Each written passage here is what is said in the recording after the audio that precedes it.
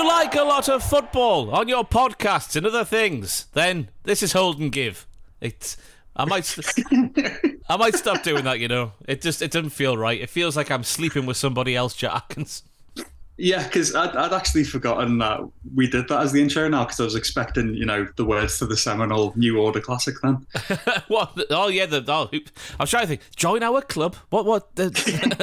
New World? I don't know what's going on. Anyway, did you know that Real Madrid beat their own reserve side in the 1980 Copa del Rey final? Madrid, of course, have won the Copa del Rey on 20 occasions in their illustrious and white history. That was a weird turn of phrase. You know what I'm trying to say, though? They're called Los Blancos, aren't they? They all play in white, don't they? But their 1980 triumph is infamous because their opponents in the final was Real Madrid Castilla, who is, of course, their B team, essentially, who they did beat on that occasion, 6-1 at the Bernabeu. Castilla CF qualified directly for the next edition of the UEFA Cup Winners' Cup as a result of getting to the final. Isn't that crazy?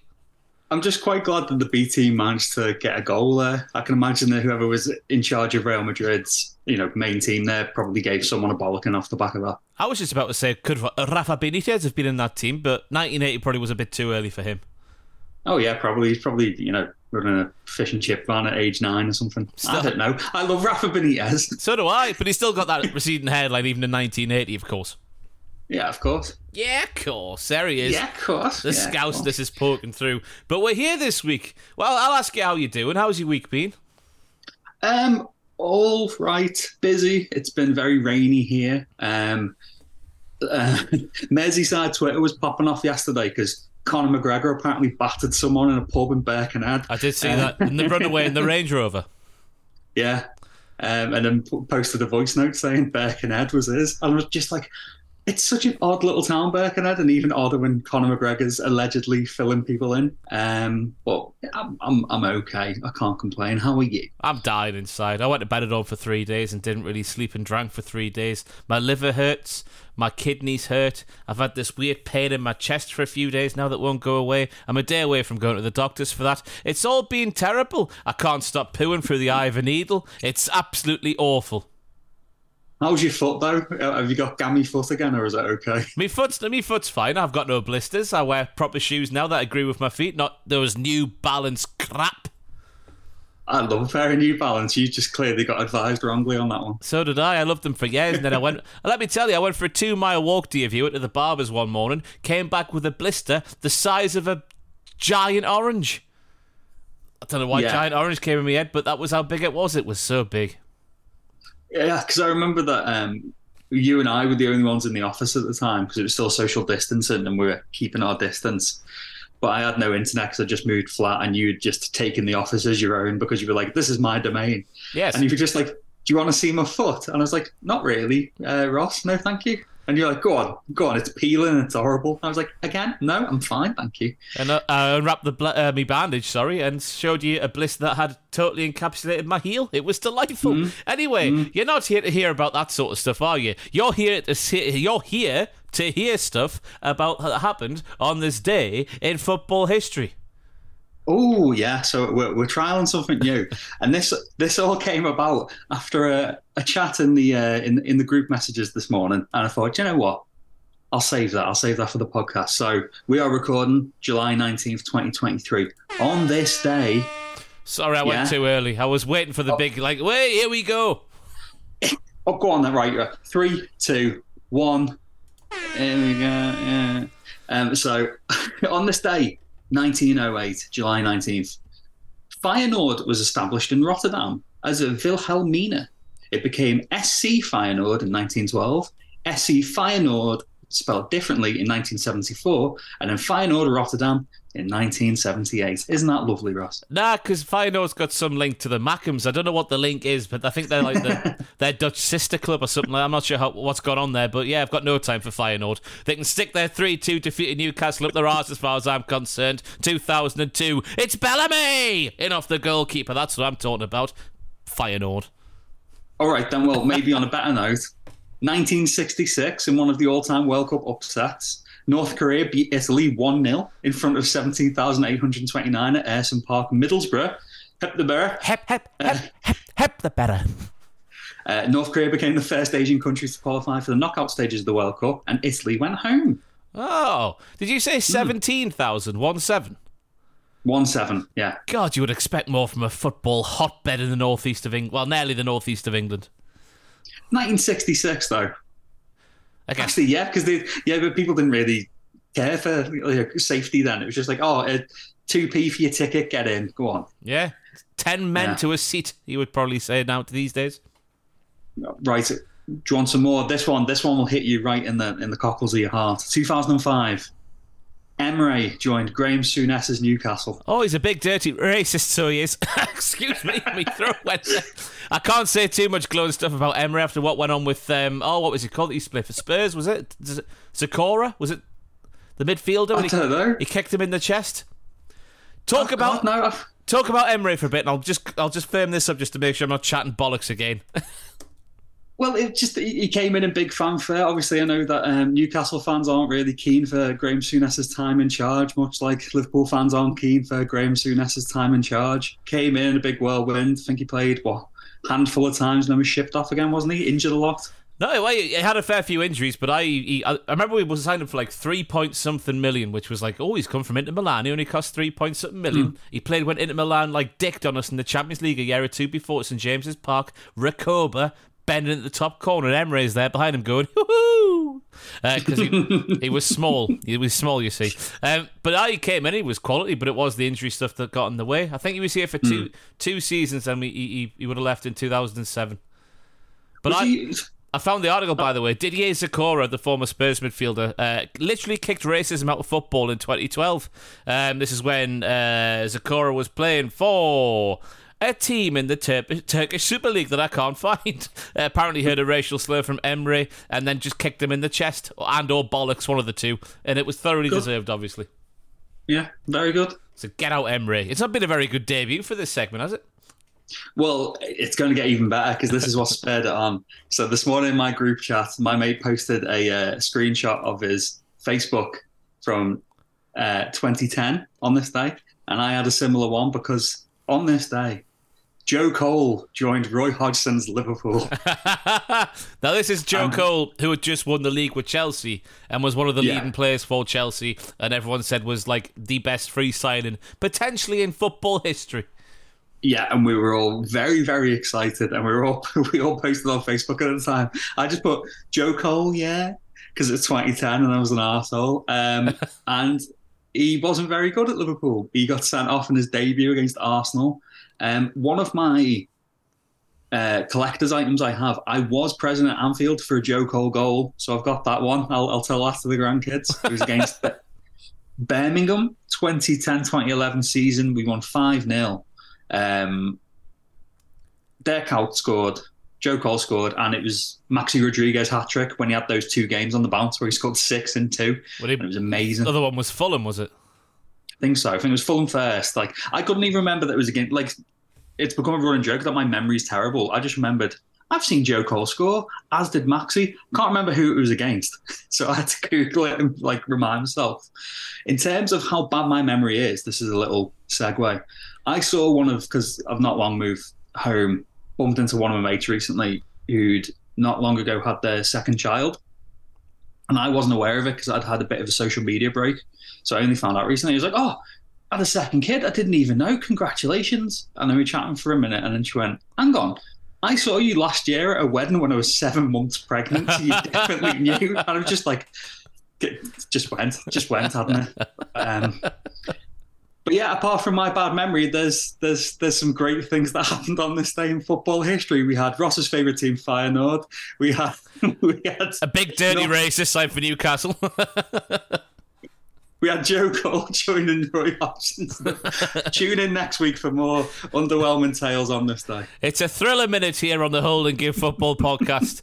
My goodness. Anyway, we're figuring it out. We're figuring it out as we go along. We are, yeah. But in the news this week, obviously, we've got to start with Dele Alli. It's been a heavy week with this. It was a bit of a shock when the podcast got released with Gary Neville on the overlap, just thinking, oh my God, what's this all about? He obviously opened up about his battles with sort of mental health and addiction and sexual abuse. He just got back from he revealed in the interview, if you haven't seen it, he just got back from a 6-week stint in rehab after his time in Turkey came to an end. He was addicted to sleeping pills, something he says is more prevalent in football than people realise. Then he went on to say that he was sexually abused by his alcoholic mother's friend at the age of 6, and that's just led to all sorts of trauma that hasn't really left him, even though now he's 27. He says trauma is trauma, and I think we all know exactly, the trauma is trauma line, how that affects everybody in that certain way.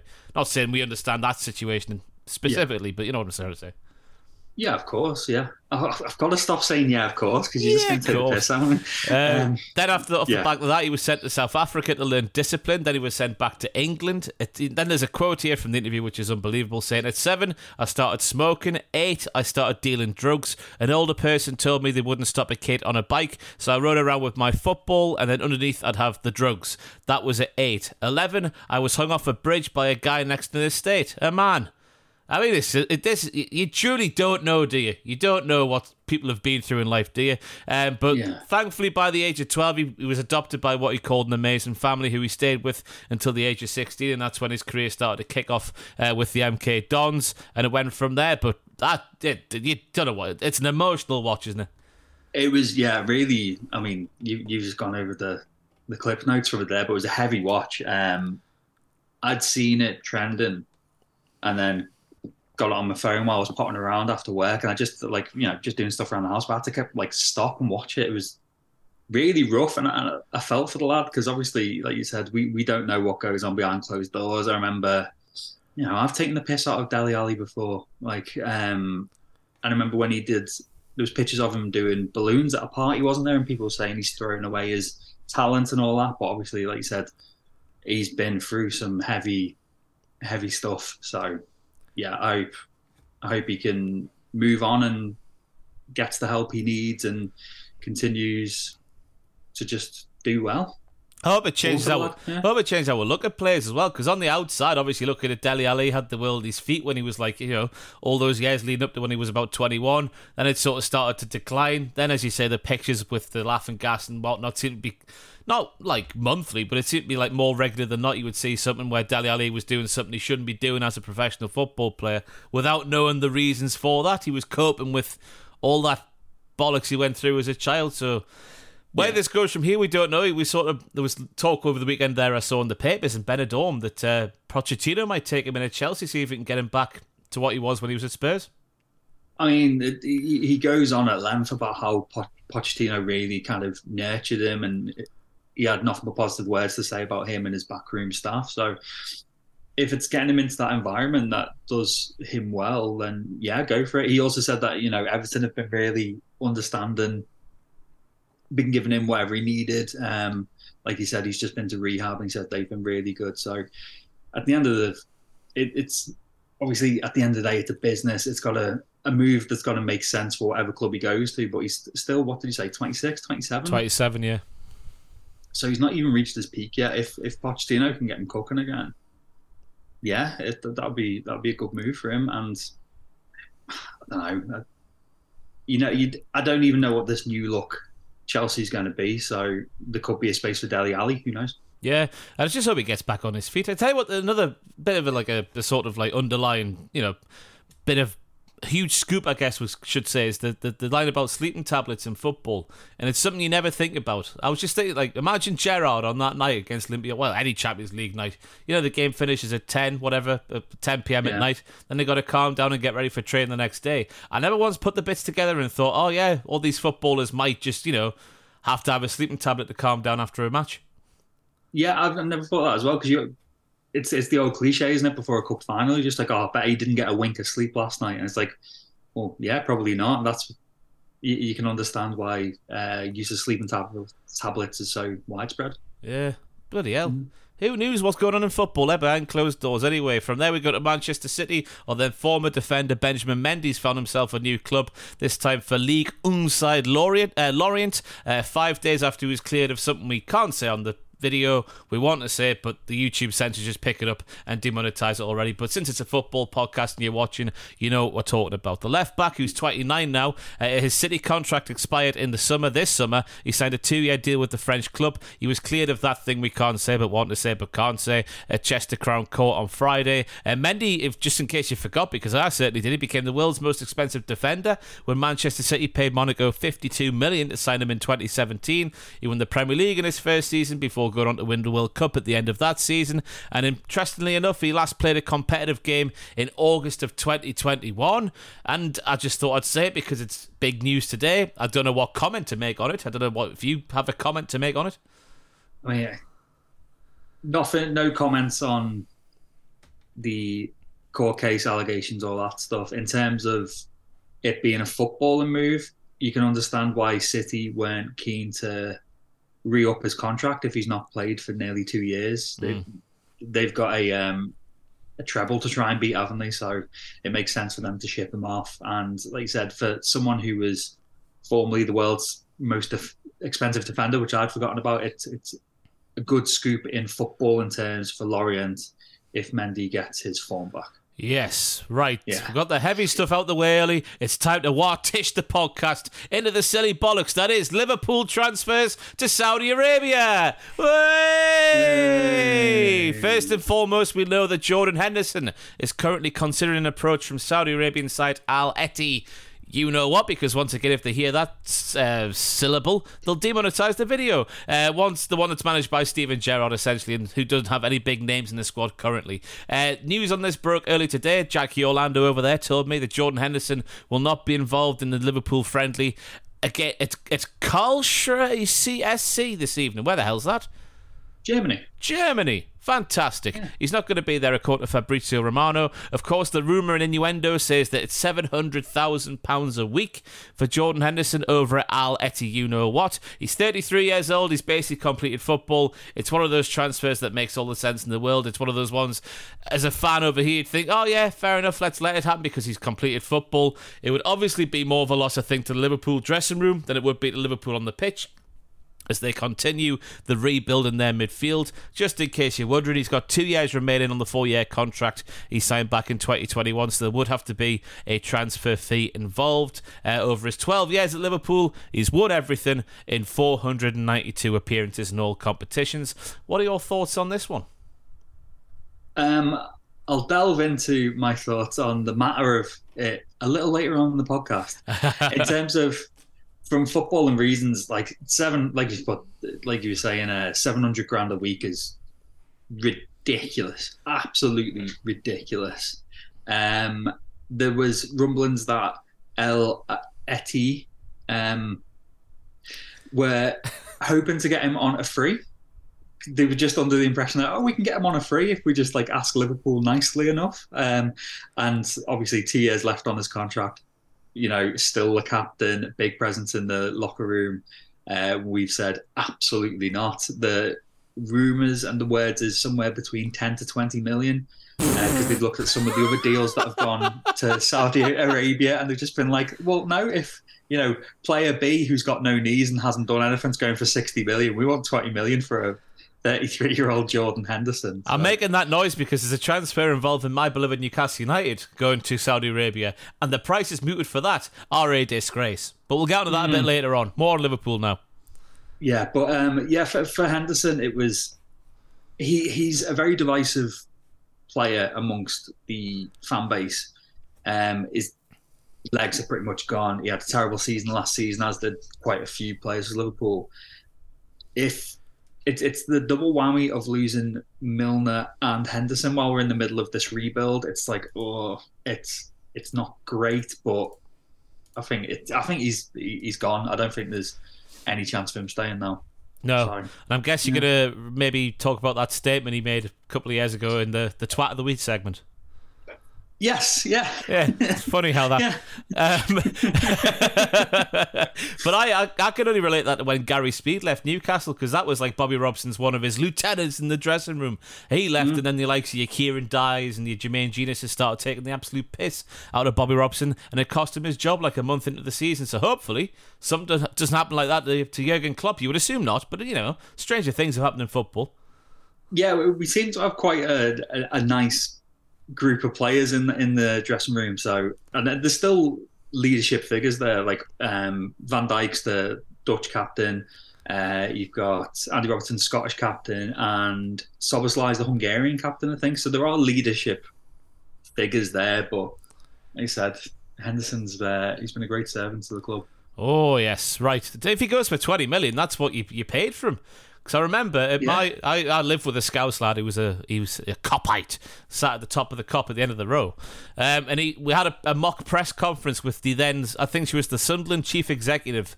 It was one disgraced in the whole Adam Johnson thing, Margaret Byrne. When I was at uni, it was about 2013 maybe, early parts of 2013, maybe the back end of 2012. We had like a mock press conference with her at university, because I went to the University of Sunderland, for those who don't know. And the question he asked, we used to sit in the back row because we were the cool kids. He said, how much? Well, I can't. Should I do the accent? Yeah, I'll do the accent. So he said this to Margaret, like 200 journalism students in this room. He goes, "How much were you laughing when you gave us 20 million for Jordan Henderson?" And I was like, "Wow, how much times have changed now that you're sitting there going 20 million, great servant to the club here in 2023." Yeah. Another one that I have to tell the grandkids. I was there at Anfield for Jordan Henderson's first Liverpool goal. Off the top of my head, of course, I can't remember who it was against, but I remember sitting in the main stand.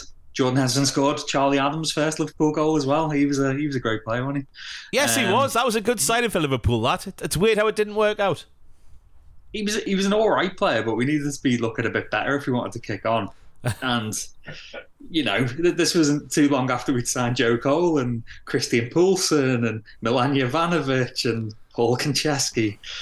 And John Joe. Yeah. Don't forget John Joe. How dare you? John Joe did okay for us. He scored from near the halfway line against Chelsea once, I think. He's the next one, apparently. Now he's being banished from Nottingham Forest. Apparently, Big Stevie wants to get him back. Back with him over in Saudi Arabia at Al Eti, you know what.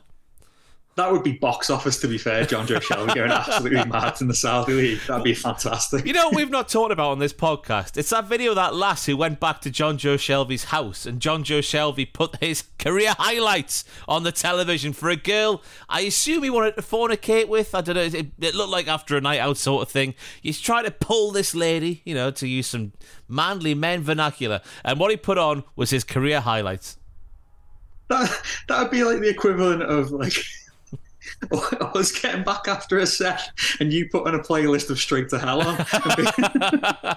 This was my career highlight, this interview with Chelsea Green. Nothing against Chelsea Green, that's just the first name that came to mind. But yes, what a weird guy. Yeah.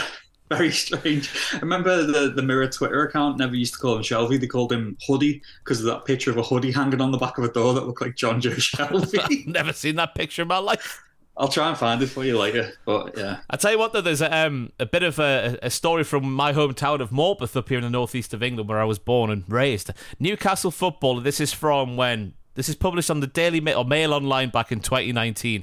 Newcastle footballers, including former England star John Joe Shelby, are caught up and bust up outside pizza shop just hours before jetting off on club's pre-season tour of China.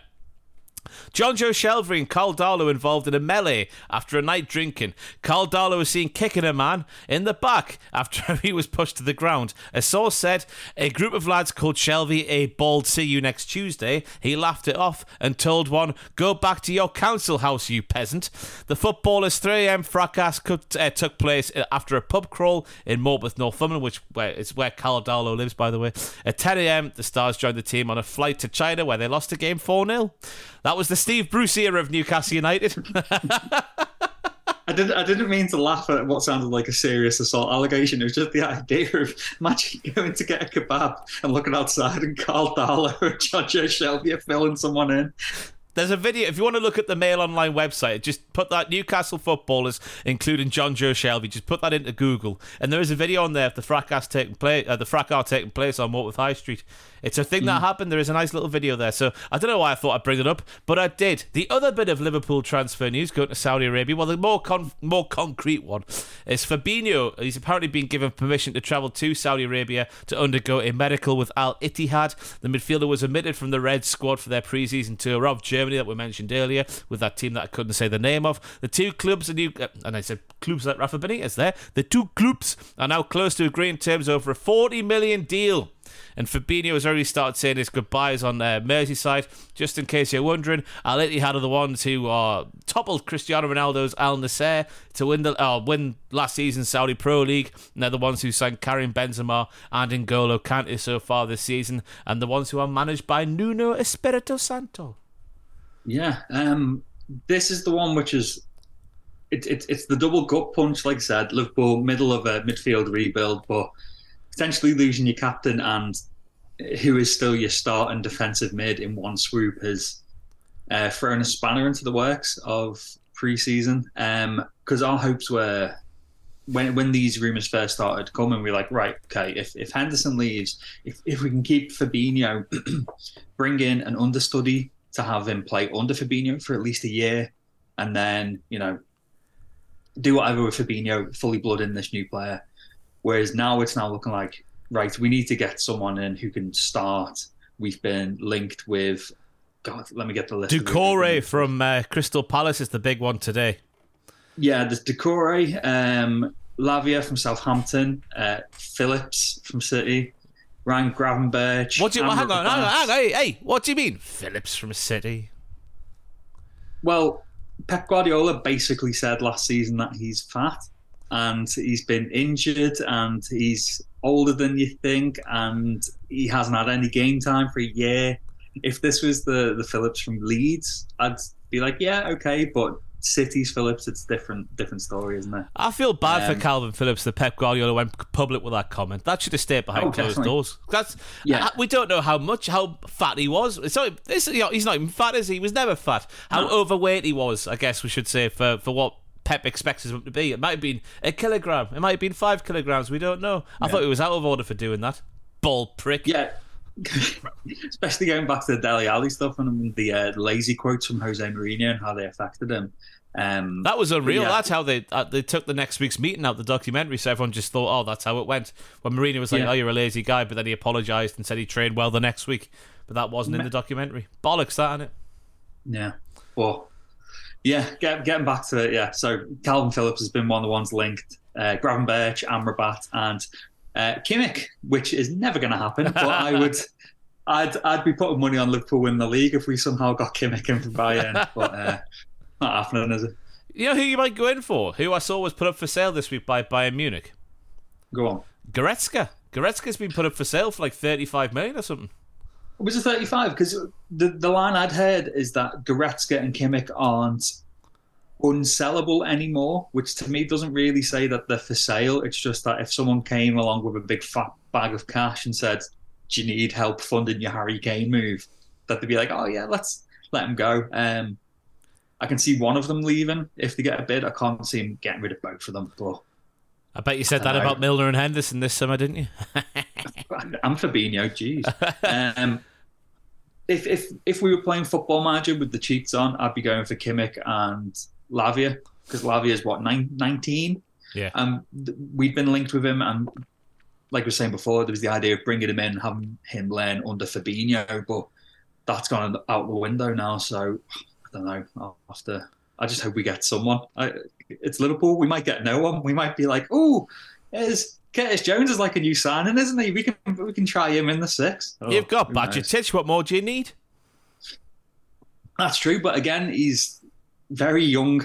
He still needs someone to learn off. We've still got Thiago, who's not really an out-and-out DM, and you can't really get more than 10 games out of him a season. I don't know. I don't know. I'll wait and see. Just make Van Dijk a centre midfielder. That's all you need to do. Then we have the less concrete rumour of Al Hilal coming in for Luis Diaz for around £43 million. And just to quote Jack Atkins on the other side of the screen there, "Sit down, you gang of gimps." Yeah, 43 mil. No, not happening. How much did you pay for him? I can't remember. It was less than 40 mil, but we've only had him. We haven't had him that long, and we've just given him the number 7 shirt. It's not happening. Who took the number 9 this week? I saw that headline, but I didn't click on it because I didn't really care. It was that beautiful wild horse of a man, Darwin Núñez. He's number 9. He's taking it. Yeah. He's going to crumble even more under the pressure, is he not?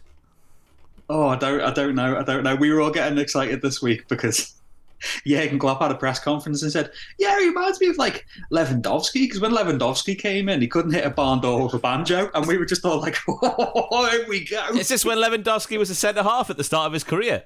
More than likely, yeah. But he's saying that they used to have bets with each other in training, and he'd be like, "Oh, if you can score 10 on the bounce, I'll give you, 20 euros or something like that." And yeah, and then he eventually became Robert Lewandowski. So I still wonder what would happen if he went to Blackburn under Sam Allardyce. Remember those days? That would have been one hell of a transfer from Lech Poznan, I think it was. Anyway, back to Diaz. Let's do the pass now. Yeah, you paid £37.5 million with up to £12.5 million of add-ons. Of course, yeah. I knew that. 12.5 million of add-ons. That's incredible. I've never seen it that big before. Yeah, well, those kind of clauses are getting bigger and bigger because whatever is the reported transfer fee now is usually 2/3 of what actually gets paid out, isn't it? Anyone else go to Saudi Arabia? Or can we move on? Oh, I think we can move on. We're going to move on. Barcelona. Actually, no. Obviously from Newcastle.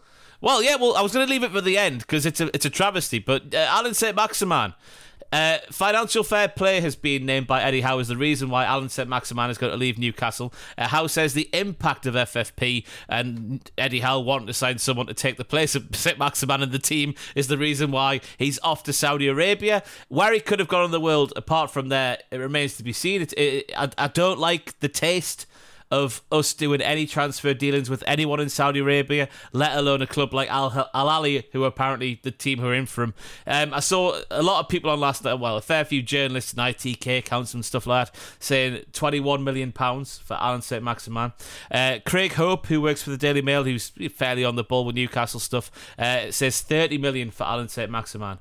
Now, we've got to ask questions about the deals that are like Koulibaly.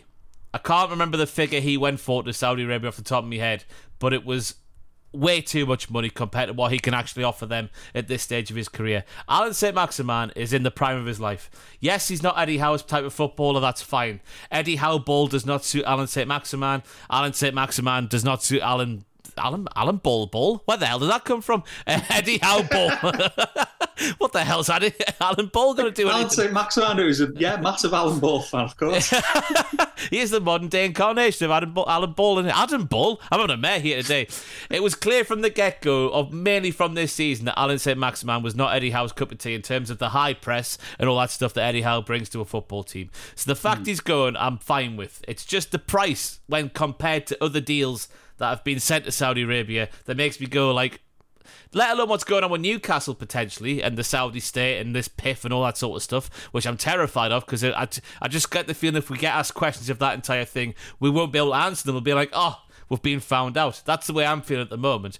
But I'm asking questions of Chelsea's dealings with Saudi Arabia and these other players who've gone for massive inflated transfer fees compared to a potential 30 million for Alan Saint-Maximin. Because that's a little bit too low, is it not? Am I being silly? Yeah. I know he doesn't. No. I know he doesn't score and assist many, but he's a hell of a talented footballer. Yeah, because how much was it that Neves went for recently? It was double that, wasn't it? I'll Google that while you say your feelings. Yeah, because obviously markets fluctuate, don't they? And they're all structured on whatever deals have gone before, like the way that Chelsea's spree last season kind of buggered the market up for everyone else because they were paying over the odds. It's the same with Saudi Arabia because they paid over the odds for so many players now. when you are seeing someone like Allen coming in his prime and being linked with that kind of big way, and like we were saying before with Jordan Henderson, I think it was the Koulibaly transfer that made us go, but we want 20 odd million for Jordan Henderson if you're paying that much. It's, yeah, if you judge it against the other ins and outs from the league, it seems very low. If this was the first approach for any player from the Saudi league and they said 20 to 30 million for Allen, you'd be like, oh, that seems, yeah, okay, because you don't know what they're playing with, but you know they've got the money, so put up or shut up. I mean, on one hand, it is like, well, it does feel like we're getting robbed a bit. On the other hand, I think we only paid 16 for him, so it is like we're doubling our money there after 4 good years of service. Like, he came when it was horrible. Yeah. The tactic was under Steve Bruce, just put Saint-Maximin up front and just kick the ball to him and just keep you the 10 players behind the ball.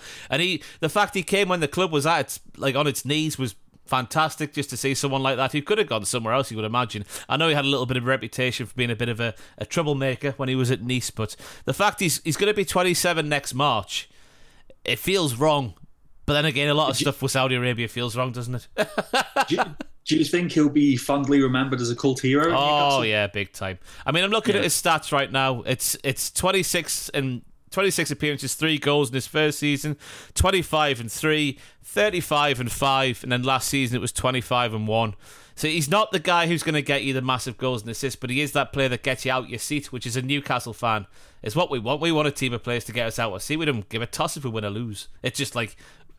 Kevin Keegan once said that Newcastle fans treat football like going to the theatre. If you're from the south, you go to the theatre on the weekend to be entertained. We go to the football to be entertained as well. So he was directly one of those like entertainer sort of players. He's obviously does wonderful stuff off the pitch as well. He did stuff in the local community here and stuff, and his board game, he got bloody sick of hearing about that board game on Instagram, but he was certainly a character. But again, if Eddie Howe thinks he doesn't fit into his team and Harvey Barnes fits what he wants to do better, which I think he does because he works harder, essentially. And I think he's got more of an end product as well compared to Saint-Maximin, as we saw for Harvey Barnes, his 14 goals last season. I think it's a deal that does, getting him out the door at least makes sense. Yeah, it's one of those, isn't it, when a player you like is on the way out, but like you said, if it makes sense, it makes sense. But I'd be looking for a couple more quid than that. So would I. Then we go to Barcelona, everybody. Barcelona have confirmed the signing of defensive midfielder Oriol Romeu from Girona. He's the man who's going to replace Sergio Busquets, whose contract expired at the end of the season and who signed to play for Lionel Messi's Inter Miami, to occupy one of the club's designated player roster spots. Romeu previously spent 8 years with Barcelona, playing for Barcelona B, making 2 appearances for the senior side before moving to Chelsea in 2011. Apparently the fee is going to be €5 million plus add-ons, while young midfielder Pablo Torre, or Tor, one of the two pronunciations, he goes to Girona in the other way for a loan for a season. And also, as Kieran at work pointed out today, there is a €400 million release clause on this contract for some reason. It really took me by surprise, because obviously Romeu to Chelsea, I remember when it happened, but he played a handful of times, sent out on loan a few times, more of a Southampton player. And like you mentioned there, Kieran in work is a big Southampton fan. But when he put in that Euro release clause, and we were joking, saying they clearly mean 40, don't they? They definitely mean 40. Or do you reckon they're just trying to be cheeky because they're just skint and they're just like, just make it 400 million, who knows? Someone might come in for him. It's just a bit of man management going like, if we slap this on, he'll think he's Bertie Big Bollocks and he'll run through a brick wall for us. You'd think that if they were a kid, but he's been around a little while and he probably knows, that he's good. If he's good enough to get a move to Barcelona, that should be, enough of a pat on the back for him. But if you're only going for €5 million, come on, you can't pull the wool over someone's eyes that much. I guess so. Atletico Madrid forward João Felix has confirmed his desire to join Barcelona. Felix, of course, joined Chelsea on loan for the second half of last season, but only managed to bag 4 goals in 20 appearances, and obviously Chelsea didn't decide then to pursue a permanent transfer. What he's been said about this to Fabrizio Romano, he said, "I'd love to play for Barcelona. Barcelona has always been my first choice, and I'd love to join Barcelona." Where do you think he wants to play. It was always my dream since I was a kid. If it happens, it will be a dream come true for me. Reports in Spain that say that Barcelona actually struck a deal back in January of 2022 to sign João Felix when he still had a reputation, to pay an initial 70 million euros with a further 65 million euros in add-ons. What? Only FFP regulations got in the way of that one, but now it looks like Felix is off to PSG, because of course he is. It was a weird move. His move to Chelsea is one of those that last season I was like, Chelsea, if they click, they're gonna batter everyone. Oh my god! And then obviously they fell apart like wet cake, didn't they? PSG, it'll be one of those. He'll probably stay there for 3 seasons, win everything, and look like he's dying inside every time he touches the football. He'll have the fans battering down his garden gates. That's what they love to do in Paris, isn't it? Not that made me sound like I was talking about the riots there. That's what they did to Neymar before the riots kicked off, I should say. Just to make that clear. They turned up at Neymar's house and were going, "Oh, get out. Oh." I made a right tit of that. I like how French that was then as well. By the way, just in case you're wondering as well, Eric Cantona has released a song. Oh, it's amazing. It's amazing. It's amazing. It's amazing. I can't. I must say, I wasn't going to bring it up, and I forgot that I wasn't going to bring it up because it might have some historical significance to the people of France that I'm unaware of, and I don't want to be that typical arrogant Englishman who doesn't give a toss about other places like traditions and stuff like that. Because it's not a toe tapper, is it, Jack Atkins? It's not. It's a wistful number. It's one that makes you think. It was called it's something about like the friends we lost or something like that. And I'm just going to read one of the YouTube comments that I highlighted there. Where's the comment? I need to find the comment now. I should be more prepared for this podcast. We spoke a lot yesterday. We never talked to each other outside this podcast. Why do we speak so much? Oh, it doesn't matter. Apparently 2 big French composers or something like that were going to find it very good. And I was like, oh, maybe I shouldn't take the piss out of it. Anyway, we move on. Man United have announced that... I was just going to say, but before you move on though, please, if to you listening out there, seek it out. There's a bit about a minute into the video, and there's a shot that lingers for 10 seconds, and it's amazing. And you'll know it when you see it. I might make it the thumbnail for this podcast. Oh, yeah, do it. It's the thumbnail for the podcast, if you can see it on YouTube and or Spotify. Right, Manchester United have announced that Marcus Rashford had signed a new contract until 2028. The forward's previous deal was up at the end of next season, but the Red Devils have always been confident of tying him down to a new term contract parity, despite lingering interest from PSG. £325,000 a week for a man who still, and I was not aware about this until looking at his record, he still hasn't reached 80 Premier League goals. He made his debut back in 2015-16 season, 239 Premier League appearances, 76 Premier League goals, 37 Premier League assists. But then again, you may be thinking that Erik ten Hag could be the guy to get like that consistent top level out of a guy who did get 30 goals last season, to be fair to him.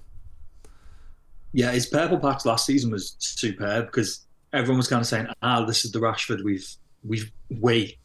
that United fans have been waiting for. I like Marcus Rashford. I really like him, and I hate the fact that I like him because he seems like a really nice fella. I'm just like, why'd you play for those baddies? But, Man United probably think that Liverpool are baddies. It's one of them. $325,000 a week is staggering though. In my head, it's still $200,000 for your top level players, $300,000 for your world superstars. Maybe we're just too old now. I saw a stat saying, I don't know if it's a stat, but just a thing saying he's now the 4th highest paid player in the league. There's Haaland, who's the top, obviously. De Bruyne was 2nd. I forget who 3rd was, and then Rashford's 4th. Must be Salah. I think Salah's on about... We had to break our wage structure to do it, though. I think he's somewhere approaching $400,000, I think. Oh! Yeah, but Mohamed Salah is world class. He did have a good season, didn't he? Yeah, it's not my money.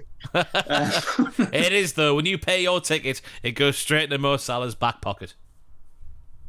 That's okay. He seems like a lovely man as well. On to some good news as well. Edwin van der Sar has been moved out of intensive care.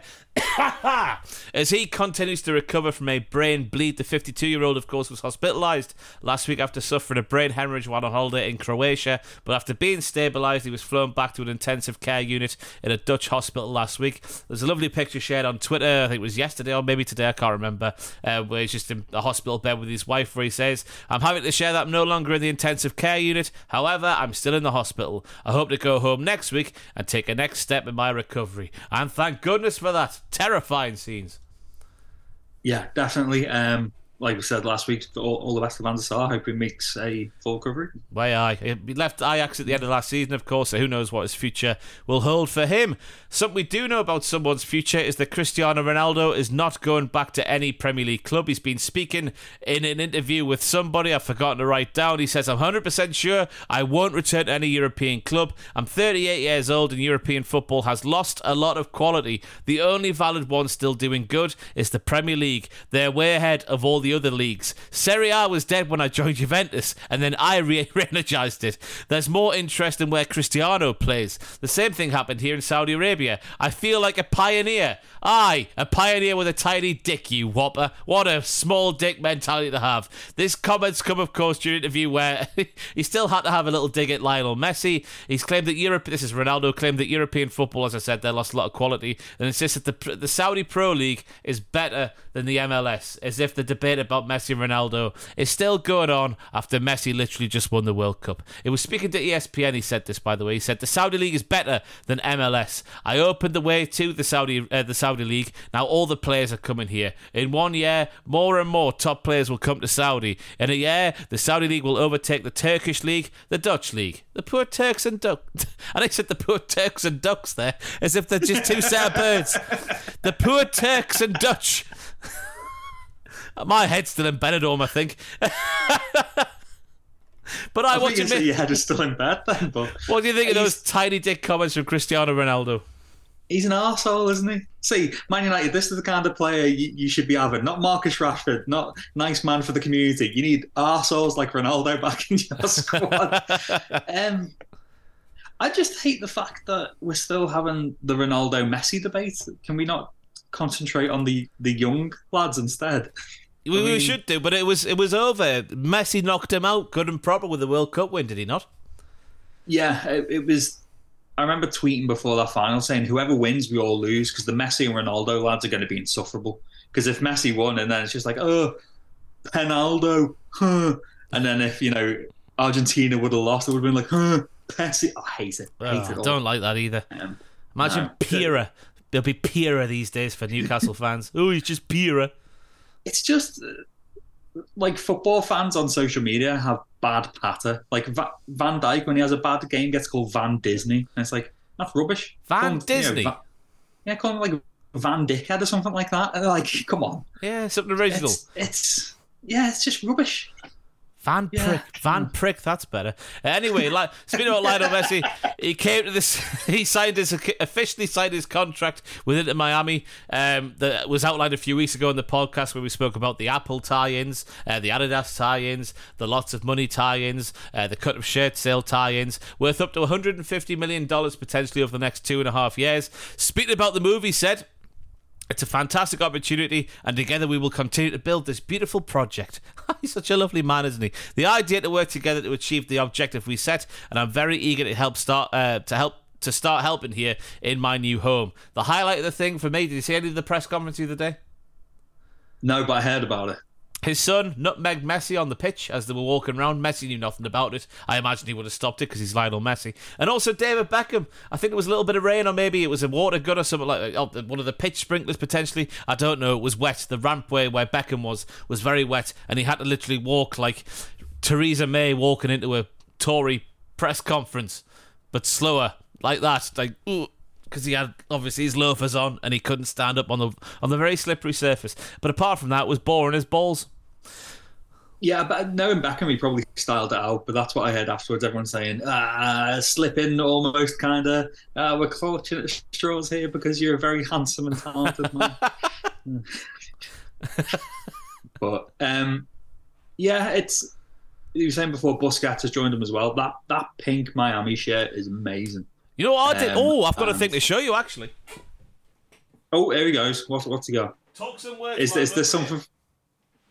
This is probably something from Benidorm. I've been to DH. No, I've been to DH Gate. Right, I picked this up for £9. What's the quality like on it? Very good. It's got texture there, you can see, and it's just, it feels real. Like the Adidas bits there, they feel a bit fake. The MLS patch, it's a bit ropey. But apart from that, for £9... Freedom to dream. I tell you what, though, for £9, I made up from that. That's not bad. Yeah, I've got a DH Gate bit. I've got a Columbia away shirt from like 2018, I want to say. My mates gave it to me. He said, "Do you want this? It's off DH Gate. It's a bit ucky." He was like, "Yeah, I'm having that." It's an eye for a yeah, it's all right. Five-a-side shirt, yeah. That's all you need it for. Exactly, yeah. And I wore that one to five-a-side. My nipples didn't bleed, so that's all you can ask for. I might have to do a video about DH Gate shirts because I saw obviously the price of Newcastle's new kit was £70. I was like, oh, we're going to go to a few away games this year. I better get myself a shirt, even though apparently being in Liverpool and wearing a football shirt's a bad thing. You're a dirty shirty. Yeah, you can only wear a football shirt if you're playing five-a-side, if you're at a festival, or if you're on holiday. They're the rules. Or if you're in your house. If you're in your house, it's all right. But so I saw don't be going the ground in it. I saw the £70 that Castore were asking for their wonky stitching and their horrible quality shirts, and I was like, I'm not paying that. I don't like Castore. The club's got enough money, so they're not going to suffer. I'm going to take my first trip to DH Gates. I bought 2 for the combined fee of £24, and a rush of blood saw the Lionel Messi one added as well. And the differences are staggering. But I'll make a video out of that, I think, instead of just blowing on the podcast. We'll move on to Bayern Munich. I'll do it. Yeah, it's an interesting world, isn't it, football shit? But Bayern Munich have confirmed the arrival of South Korean centre-back Kim Min-jae from Napoli. They've triggered his €50 million release clause to get him over the line. The 26-year-old has enjoyed a whirlwind few years. He started playing in his homeland in 2019. Then he moved to Chinese side Beijing Guan. I think I've said that right, hopefully. Then he would move to Europe 2 years later when he joined Fenerbahce for $3 million. One successful season in Turkey, and it got him an €18 million move to Napoli, and the centre-back is once again moving on after just 12 months at Napoli. Newcastle will link with him, so obviously he's one of the world's best. Yeah, not seen too much of him. Obviously, Napoli had a great season last year, so why not cash in? I mean, their team's getting ripped apart. Yeah, that is true. Has Thingy moved on yet? The winger. Their striker. Yeah. What? What did you say? I said striker. Oh, I thought you said Shagger. Beg me pardon. I was like, there's Shagger. The winger with the little Peter Beardsley haircut that we can't say his name because I can't pronounce his name. Yeah. Oh, God. We're professionals, aren't we? The one that Newcastle... Has that fella gone? I tell you what, I was flying back home from Benidorm at the weekend there, and the news broke on Twitter. Newcastle's bid £82 million for this guy. And I was like, wow, we're in for Special K. That's a great move. Great move for all concerned. He'll be called Special K forevermore until I hear a football commentator say it so much that the right pronunciations burn into my brain. Talking of Special K, what did you think of Tonali looking absolutely gutted to be sharing around Newcastle's facilities? Have you seen him on his private yacht with his model girlfriend? The guy never smiles, so I'm not bothered about that at all. And by the way, his thing, it got mistranslated, by the way. He said Newcastle's is bigger. The gym's bigger. And if you look at what the you look at the state of AC Milan's training ground, that lovely restaurant Newcastle just built, it's a world away. He was blown away. He was nearly crying. He was that emotional. He's hit the big time. So, because I remember I think it was Aiden saying one of the first things he wanted to see change when you got taken over was you getting good training facilities. Are these all done now, or are they building a new facility?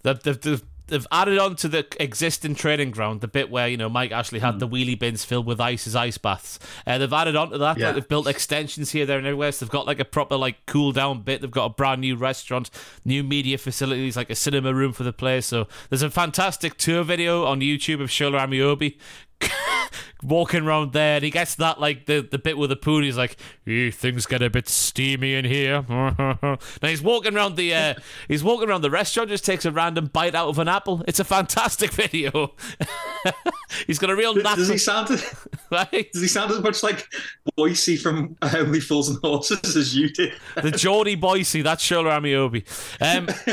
But yeah, they're looking to build something like Leicester's somewhere, but they haven't found a site yet. So this was like a stuff for the next 2 or 3 years until they find that plot of land.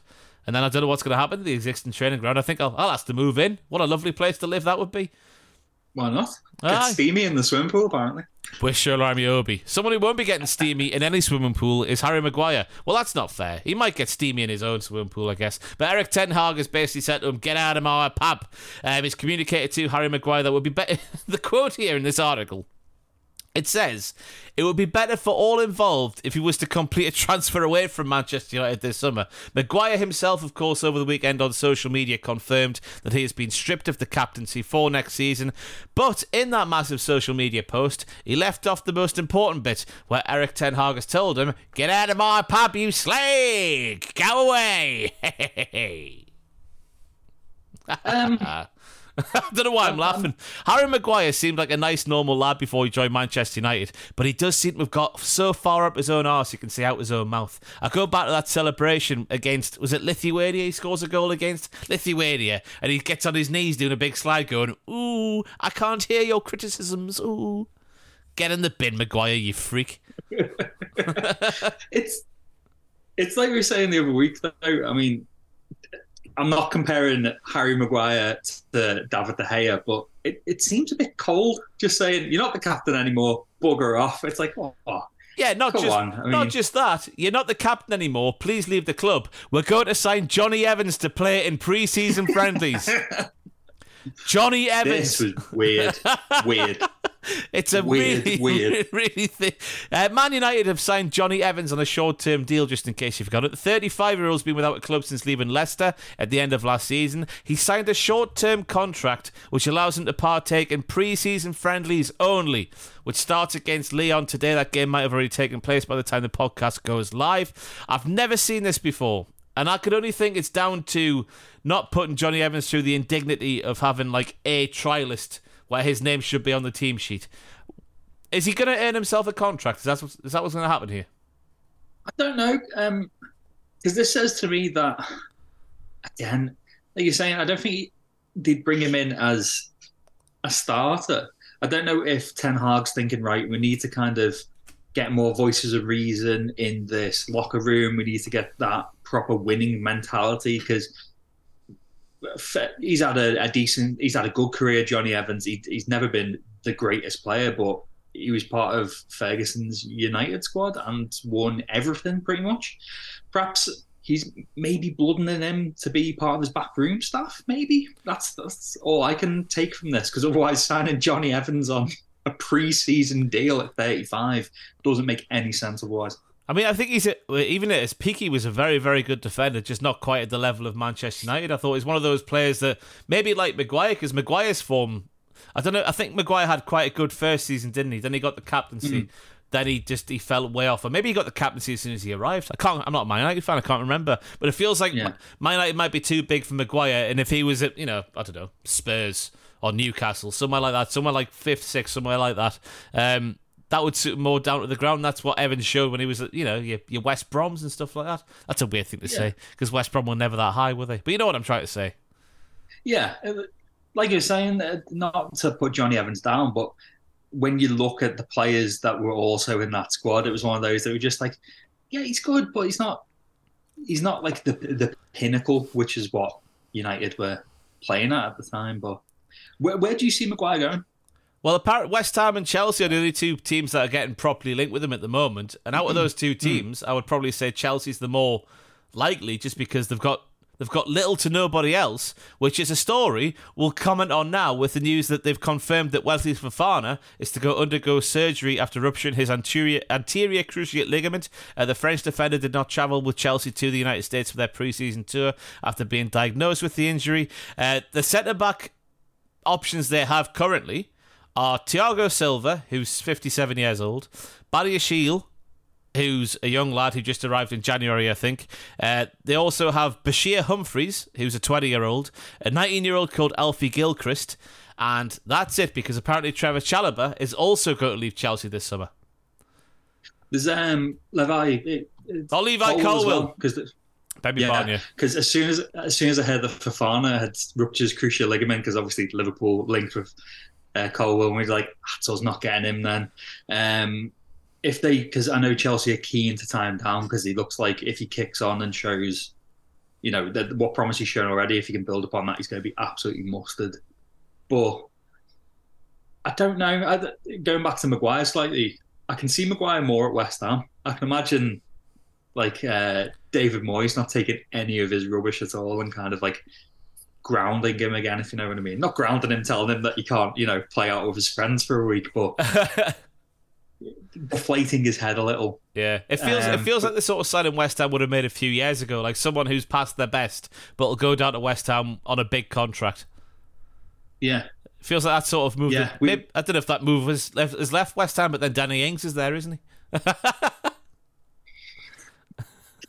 I mean, that was a weird one, Danny Ings, because I was just, when it happened, I was like, hang on, wasn't he at Villa?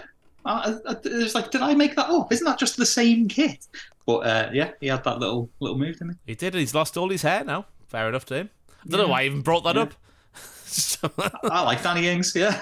I like him as a player as well. He's one of Dyche's lieutenants, Sean Dyche, in the championship with Danny Ings. What a player.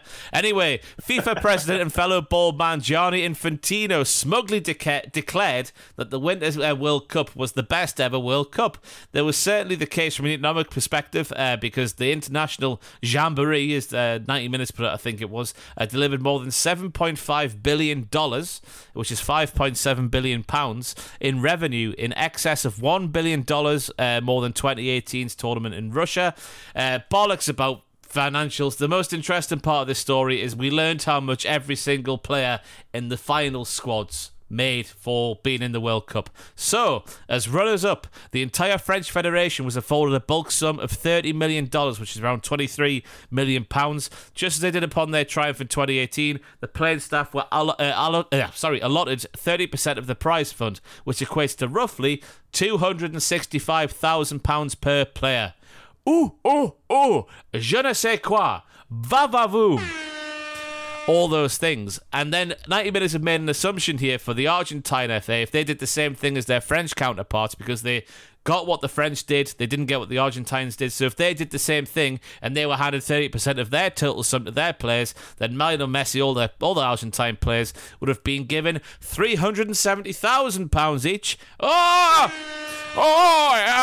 During the and I don't know why they threw this in, but during the 2022-2023 season, Messi earned more than £1 million a week from his salary at Paris Saint-Germain. Imagine being class at football. How easy life would be. Even just being okay at football, you'd have a good life. Being absolutely class. Imagine being in League One or League Two, top end of League Two maybe, and getting £40,000 or £50,000 a year for playing football. You'd feel like a millionaire, wouldn't you? You'd feel like a millionaire. Yeah. And he's there getting a million. Imagine being one of Messi's close friends from childhood and being like, "Hey, Lionel, I've been with you all these years. Do you fancy giving me 10 grand a week?" And he'd be like, "Yeah, why not?" Yeah, go for it. Yeah, why not? Yeah, of course. Yeah. As we all know, Lionel Messi's from Kirkdale. But that's I knew that they got paid obviously a fee for turning out for the international teams, but I didn't realise, winning the World Cup gave you that much as, 370 grand for winning the World Cup for an Argentine footballer. I didn't realise it was that much. No, it's never really crossed my mind before. I just always assumed, they'd probably get paid a flat rate for playing for the national team. And then in terms of the big World Cup sponsors, that's where they get the money for playing in the World Cup. But yeah, there's too much money in football, isn't there? There is too much money in football. But I guess we might as well mention the women as well, because I saw that the women were kicking off this week that they weren't getting the sort of same. It was the Australian team, wasn't it, saying they weren't getting the same as their male counterparts. But I think that's where the difference is. It's got nothing to do with the football. It's all these big companies trying to get involved in the football that provides the men's game with more money than the women's. I think that's all it boils down to, does it not? I did see that. I think the demand for tickets was the highest it's ever been for the Women's World Cup. And which team was it the other year? Was it the Norway team? Were the first one to start paying the men's and women's teams equally? Which, I don't see why not. But that's always the thing about the women's game. It is growing, and people just like, oh, why aren't the top women's players on like 200 grand a week? And it's like because the sponsorship money's not there. And if it grows to a point where more sponsors get on board, then wages will rise. But I think you're laughing if you're a footballer who's just been born this year. If you're a would-be footballer who's just been born this year, like a lady footballer, getting involved in the women's game in 15 years, 16 years time turning pro, you'd assume more teams will be professional. So Newcastle's one of the few teams in England whose women's team are actually like full-time professionals. Yeah, and they're in Division 3, I think, out of 4. It must be like what Newcastle, Arsenal. I've got a really good women's team, haven't they? Chelsea as well, yeah. Because my niece is, I think she's 15 going on 16, and she's mint. She's really good. But I said to my brother, I was like, oh, has there been any like scouting or anything? And he just went, she's already too old for it. And that's the women's game as well. Yeah, so too old to be scouted. That he thinks they've missed the boat, really. So no, get it filmed on YouTube. Get that girl going viral. For you. Yeah. I don't know. She's a miserable little sod, so I might have to. It might take some convincing. Fair enough. But 20 years time, the women's game it will be more equal, I think, because there'll be more sponsorship, and as the game grows season on season, which it feels like it continues to do, that's where it'll be. Arsenal have confirmed the signing. Someone's ringing me. Hang on. Who is it? Oh, it's my girlfriend. I'm podcasting, sorry. Arsenal have announced the signing of Netherlands international defender Jurien Timber after reaching an agreement with Ajax. It's £40 million for the 22-year-old who can play at centre-back and at right-back. He joins Havertz and Rice as the three big summer signings for Arsenal, who are building themselves a brand new spine, it looks like. Yeah, I think I looked. Arsenal's net spend is around 180 million so far. And the Ajax Academy, I've not seen much of Timber. We were linked with him at one point, but as soon as you hear Ajax Academy, you're like, well, he's bound to be mint, isn't he? He comes from good stock. Good stock, that lad. Good stock. Good stock. And speaking of good stock, we move on now to our highlight of the week. Do you want to go first this time? Yeah. So calling it a highlight is not really the right term, but it was, again, that Dele Alli interview was just, it's must-watch stuff. I think what has made me, not smile because I never smile, but what's made me go, oh, thank God, is the amount of love and support that's come out from online and in the terraces from fans and players alike. I saw an Everton banner for their pre-season tour. They made a big banner saying, you're one of us, Dele, all that kind of stuff. People being really nice to him at signings and stuff, and just getting behind the lad. It's been really nice to see. Football, when it's done right, is just, it's amazing. There's nothing like it, but it seems to be, we don't see the good side of the game as much as we should, really. Aye, and especially to try and constitute as a highlight of the week sort of thing. Him getting off his chest finally after a couple of decades of keeping it all in. Obviously, the knock-on effects that'll have for people who are in similar situations. Seeing someone like that at the top of football has been through something similar. It's just there's no downside to that, to doing that interview. I don't think, if that makes sense. No. Yeah, because even himself at the end, I think Neville asked, what do you want to get out of this? And he says, if he just helps one person, then he's happy. So, up the Dele Alli. Up the Dele Alli, indeed. Now, I feel a bit bad for making my highlight of the week what it is this week, because Norwich City have released their new home shirt. It's not the best. It's obviously a horrible shade of yellow, because that's what Norwich do, accompanied by a pretty bad shade of green, considering the shade of yellow that they use, and it's now got like hoops round it all the way down, like one of those, like a French mime artist, that sort of thing, but a bit more spaced out. I don't know why that was the first thing that came to my mind. Help me out, will you? Well, you know, what I mean? like a classic bank robber. Like a classic bank robber, yes. So a Norwich fan was asked about his opinions of the new Norwich home kit, and this is what he had to say. Final question, that new home kit was released. Are you going to go buy it or not? I already look disabled enough. Why would I wear that? I just can't follow that. Listen, enjoy the game today. Thanks for your time. Cheers.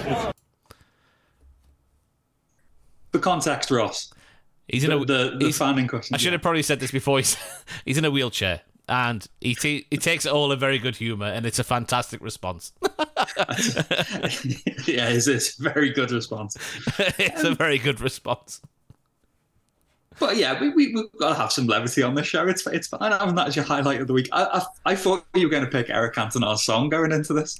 Well, again, I don't know. I don't want to take the piss too much out of it in case it's got some important historical significance, which it could do the way it's said. It's not sang, is it? Well, it is kind of sang, but it's more spoken than sang. Yeah, because I first thought it was Cantona saying, some of his famous proverbs, like the seagull that follows the trawler, catches the fish, and all that kind of stuff. But it's just Big Eric being from the heart, just like that Norwich fan was. Just like the Norwich fan was. We go from our highlight of the week to our twat of the week. I'll go first this time. I was struggling this week. There's not been too much to go off in terms of twats. I've gone for James Ward-Prowse. Now, of course, Southampton have slapped a reported £53 million price tag on him, which is absolutely ridiculous to begin with. Even though he might be that important to Southampton, I still think that's ridiculous to put essentially a ball and chain on a guy who will surely want to leave for the betterment of his career and his England career and stuff like that. But with that, it surely now means that he can't put a foot wrong in any game if he wants to get himself a move, because everyone will go, 53 million quid, and you're doing that. Come on now, let's think about things. So in a pre-season friendly against Turkish side Göztepe SK this week, he went and did what David Beckham did against the Turkish national team back in the day, and he blazed it high, wide, and Alan Hansen. It was an astonishing angle on the penalty. It basically just went straight up in front of him. I don't know how he did it. It didn't go towards the bar and just sort of rise gently. Be careful, Ross. It just went like that, didn't it? Straight up in the air. It was a vertical kick. I don't know how he did it from a still ball position, but that was one of the worst penalties I've ever seen in my life. Now, there's no doubt he'll love Southampton, but I reckon James Ward-Prowse is gagging for a transfer this summer. So the fact he went and did that is not going to help his cause, and that's why he is my twat of the week. There's been bigger twats, we'll say that, but he's my twat of the week this week. I bet he was getting rinsed by his teammates as soon as they went in as well, weren't they? He was like, "Oh, you're not going to get a move off that, are you? Yeah, you have to stay here with me. Do you want to move into ours? We've got a bunk bed." I tell you what, though, which one's worse, that one or the Beckham one? I think it's the Beckham one. Have you seen Turkey away before Euro 2004, yeah? Yeah, I think it's just because it's Beckham and it was more high profile, probably. And he sliced it as well. It went up and slice. Yeah. Up and slice. Up the slice. Up the seat and slice. Up the seat and slice. That's a place near Newcastle, everybody. What's your highlight? Twat of the week. Sorry there, Jarkins. Is it me? No, it's not. You never are, Ross. As we alluded to before, it is the captain of Liverpool FC, Jordan Henderson. It's been hard to kind of digest it, because talking in pure football, I'll start with the football in terms of it. In terms of the fact that Henderson's deal got leaked out to the press and Fabinho's didn't, suggests that he's been trying to maybe play with the press, if you know what I mean, to try and get his move. He did it in 2021 when he was trying to get a new deal. Allegedly, it seemed like he was doing it in 2021 to try and get a new deal. The fact that he's left Liverpool in the lurch as well, and also by doing this, if we do go in for any midfielders, they know that we're going to have, money from his and Fabinho sales burning a hole in our pocket. Again, the big thing is that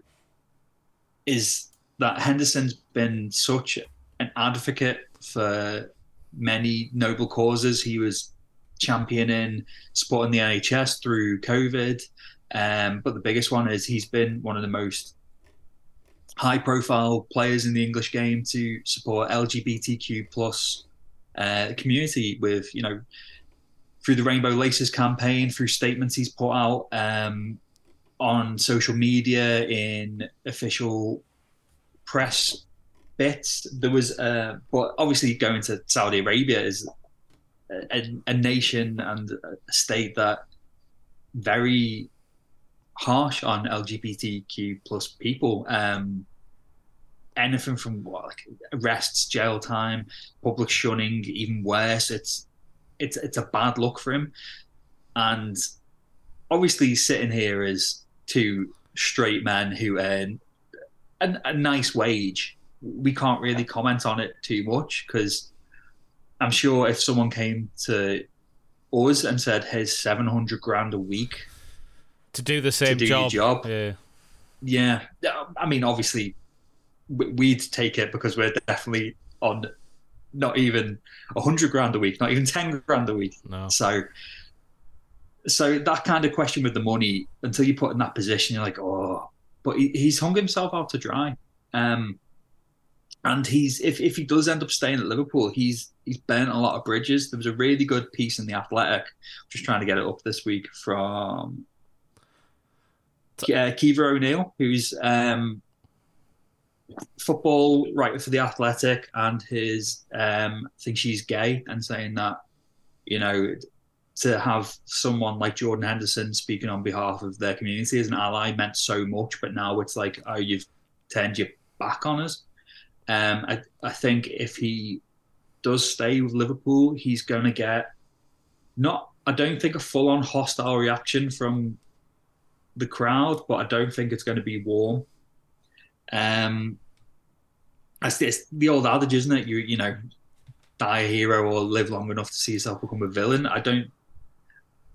It's a hard one, like I said, to really sum up as, you know, straight white men, but it's left a bad taste in the mouth. There's an update 12 minutes ago from Fabrizio on this one. He says, exclusive.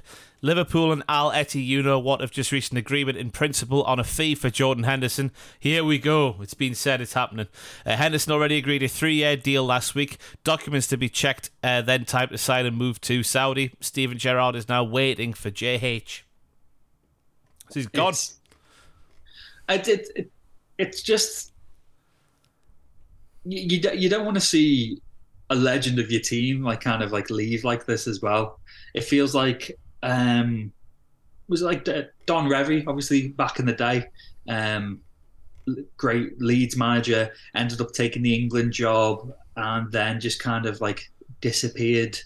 I think he went to the Middle East and his career kind of ended under a bit of uncertainty. And it's like, you don't want to see someone kind of go out like that. I don't know. It's hard to really process my thoughts on it, but it's not been great. It's not been a good look. It's just because you can't see it from both sides, as you say. Like, if we got offered to do the same job for that massive wage increase, even for him, you're probably just going to think about the future. That was the good thing about Ruben Neves, by the way, this week, coming out and saying, I've just did it because I think he said my family's my greatest trophy or something like that, just to set his entire family up for generations to come with the wage you'll get over the next 2 or 3 years or whatever. So you can see it from that perspective. But the fact he was the one who put that statement out, it just makes it, because you do sometimes feel that these sort of, when football as a whole really are doing sort of like show racism the red card, and then we're still seeing examples of racism in global football, no matter where we're, even here in England, the sort of Rainbow Laces campaign, it makes it all feel hollow, and you try to think it's not hollow, but it clearly is still hollow.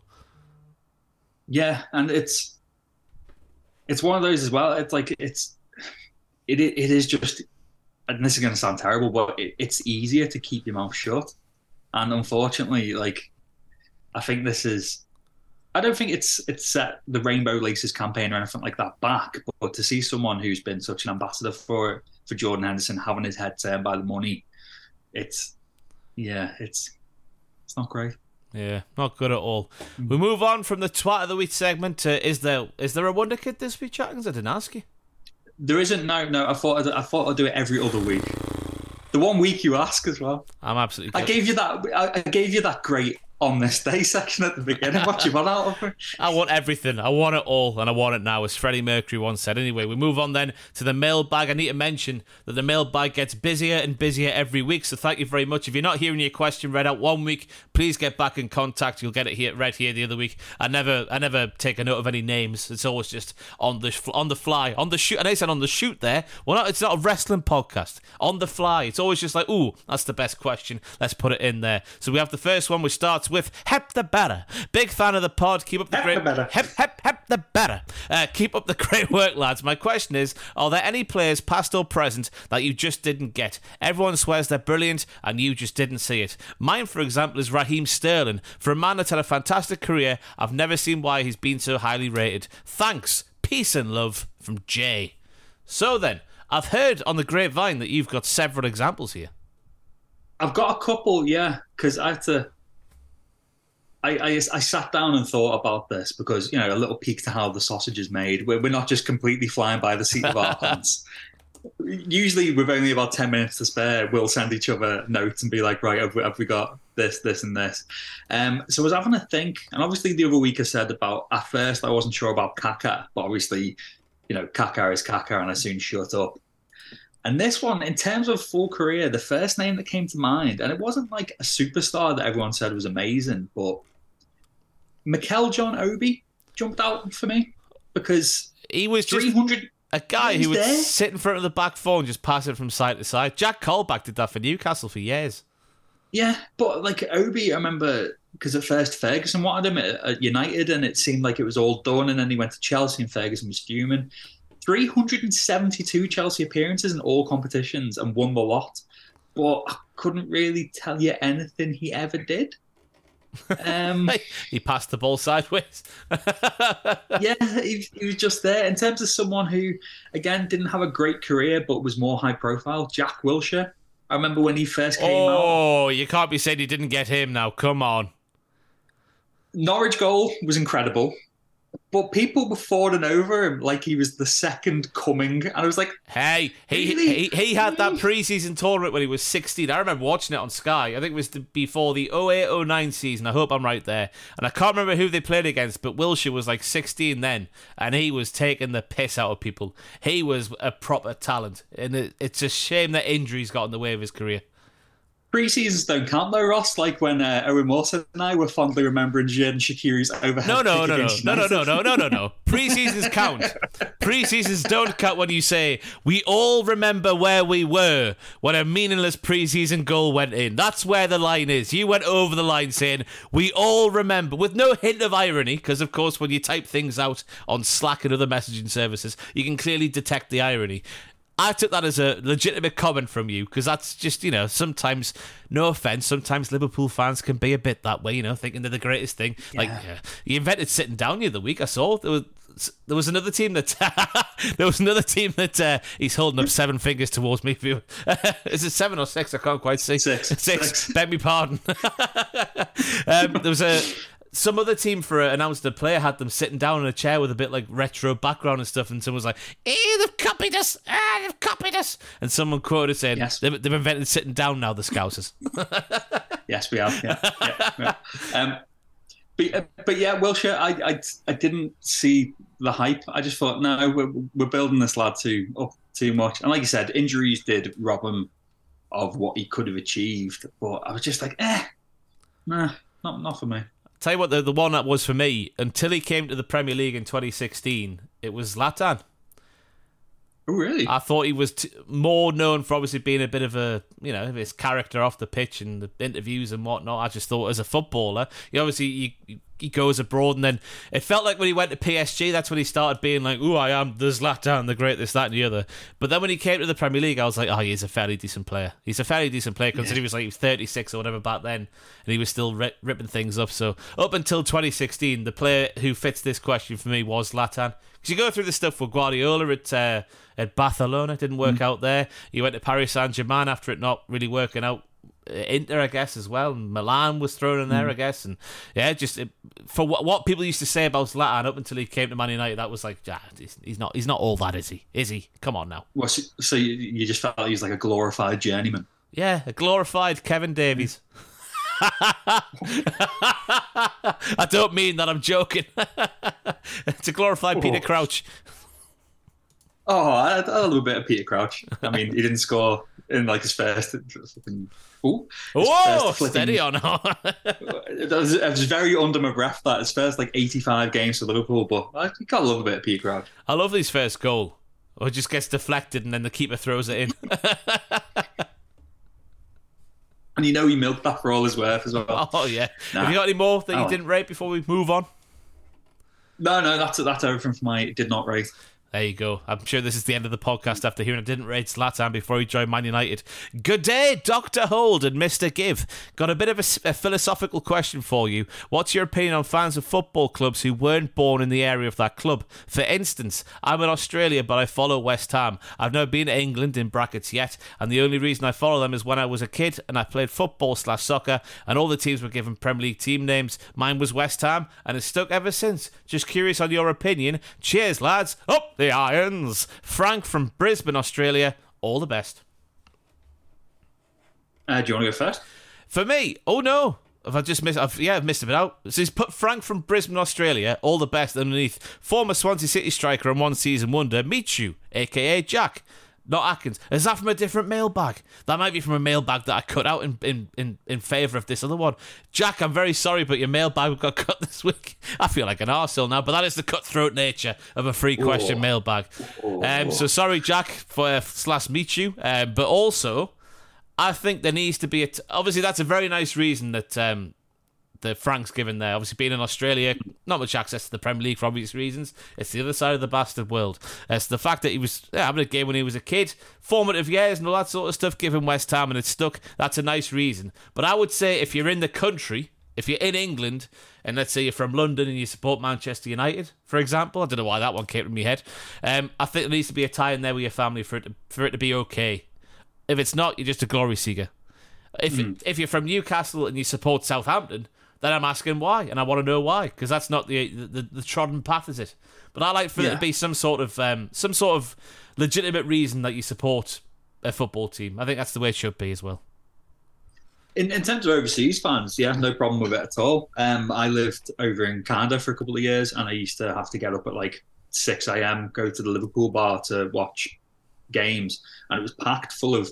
There was just this really angry Canadian guy next to me. He used to go ballistic, but if you're a passionate fan, you're a passionate fan. The only issues are when Liverpool and other clubs start catering to the overseas and like day tripper fans more than the bread and butter, because they know that the fans who come week in, week out aren't going to spend money in the club shop. They're probably going to go to the pie shop outside rather than buying the Liverpool branded hot dogs.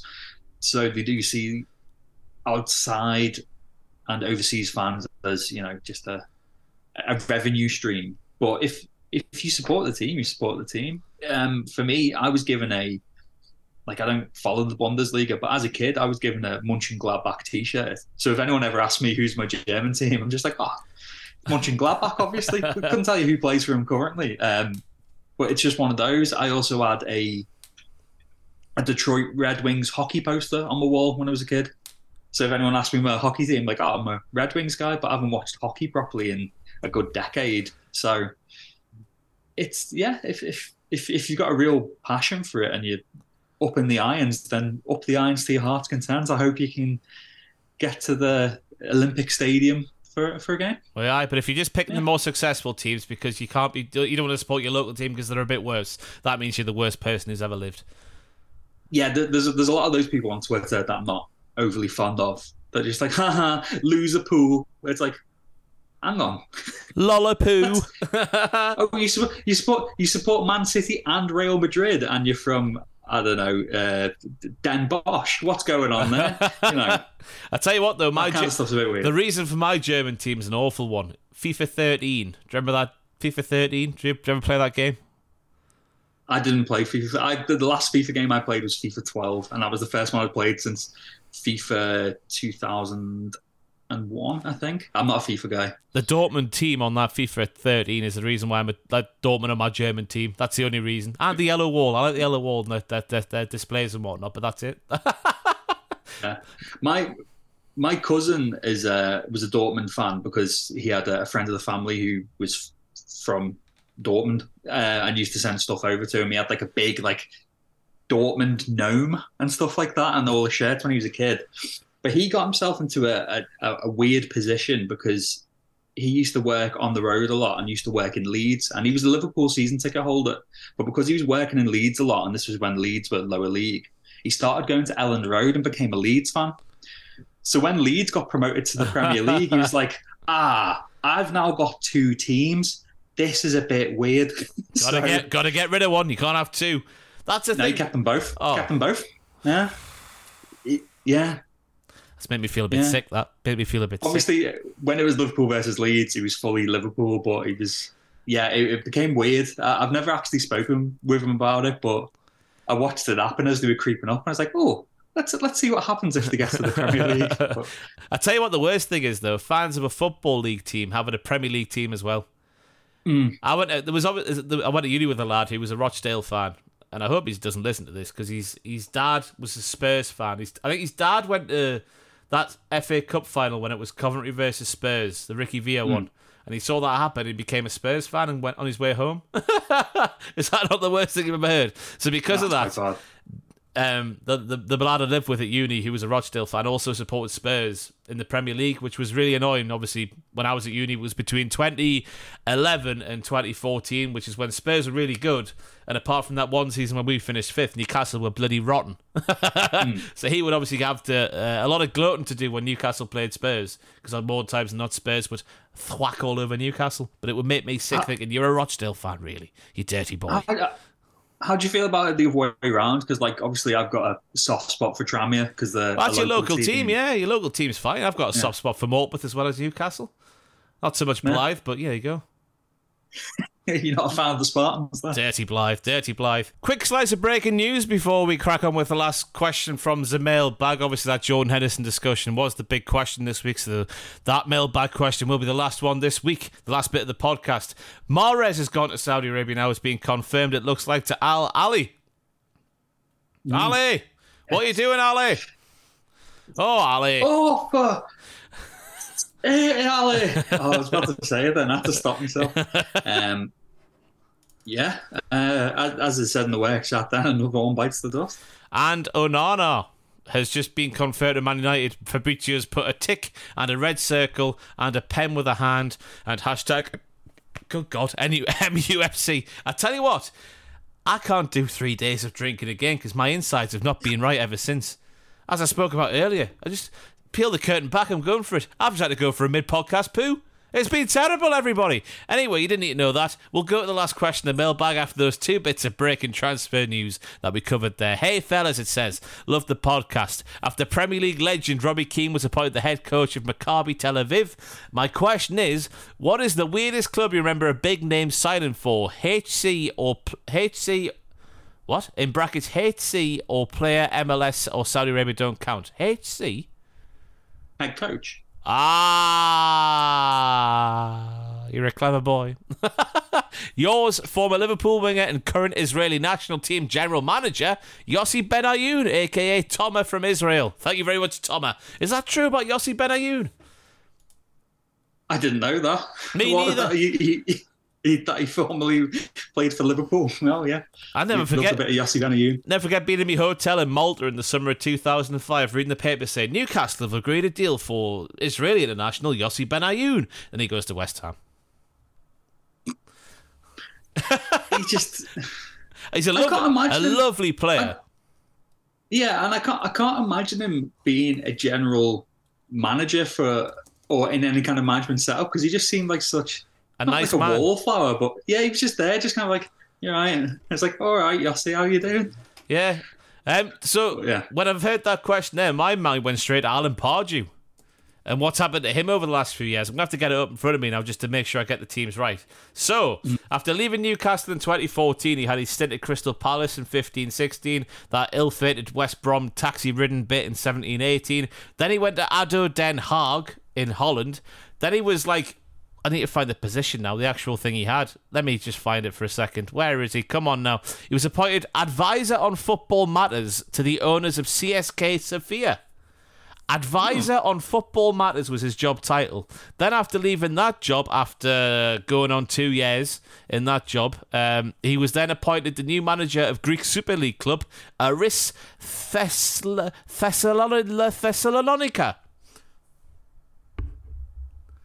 That was hard, that. But Alan Pardew is the first name that came in my mind there when thinking about weird. He's not even a big name, is he? It's a weird career trajectory, isn't it? Whee! Yeah. Yeah. Well, in hindsight, if we're going with managers, this one just popped into my head when was it Roy Hodgson was at Inter? That one's weird. In the mid 90s. Yeah, looking really cool in a Mac. But for players, the first one that came to me was Cambiasso to Leicester. Was mad. He was at the end of his career, to be fair. I'm just playing devil's advocate with you.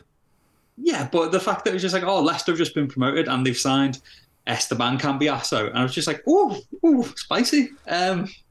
Was it one season? He left before the dominant run, didn't he? Yeah. There was Tevez Mascherano to West Ham was odd because as soon as that happened, we all went, oh, that's something's a bit dodgy there. Something's a bit off there. Who else? I thought Thomas Gravesen to Real Madrid. Thomas Gravesen to Real Madrid. That's like the other direction, isn't it? Like the smaller name going to the bigger club. I guess you could throw Julian Faubert into that one as well. When he went to Real Madrid. Adebayor maybe as well, but he had more of a reputation, didn't he, to get to Real Madrid? Oh, yeah. JJ Okocha to Bolton. But all of them to Bolton. Fernando Hierro, Ivan Campo. What was it? Amazing Bolton. What was he called? The Mexican guy, Mexican striker. Oh, I've forgotten his name. He was not Bobic. Oh yeah, Bobic. I guess could get thrown in there. Mexican striker, Bolton. I can think of his name, but I can't remember.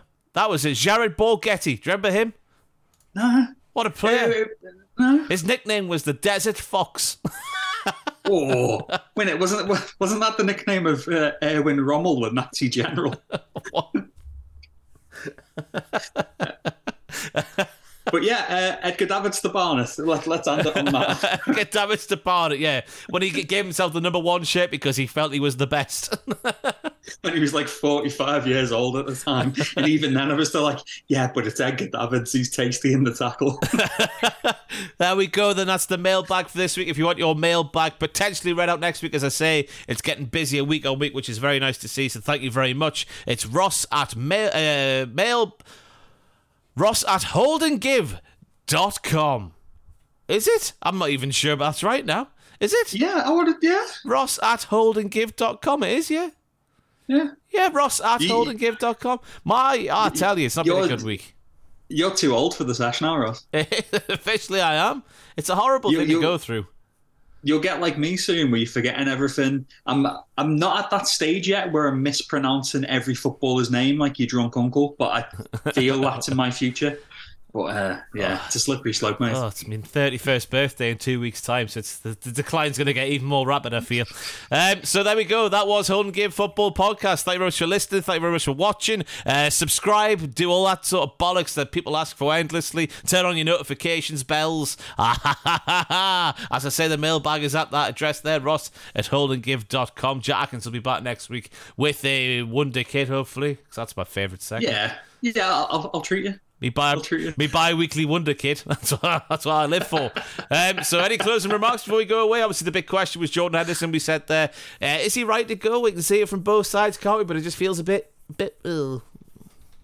Yeah, because it is one of those that it's easy for us to comment. But if we were put in that situation, I'm sure if we were offered a stupid amount of money, some of our morals might go out the window.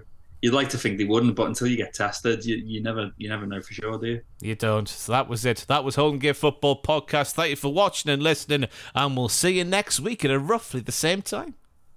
Up the bar. Up the batter. And up the Desert Fox. The Jared Borghetti version, obviously not the.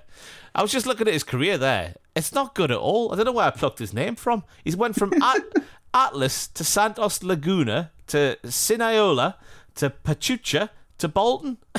What have I talked about there? To be fair, for Mexico, 89 appearances, 46 goals. That's pretty good. Desert Fox.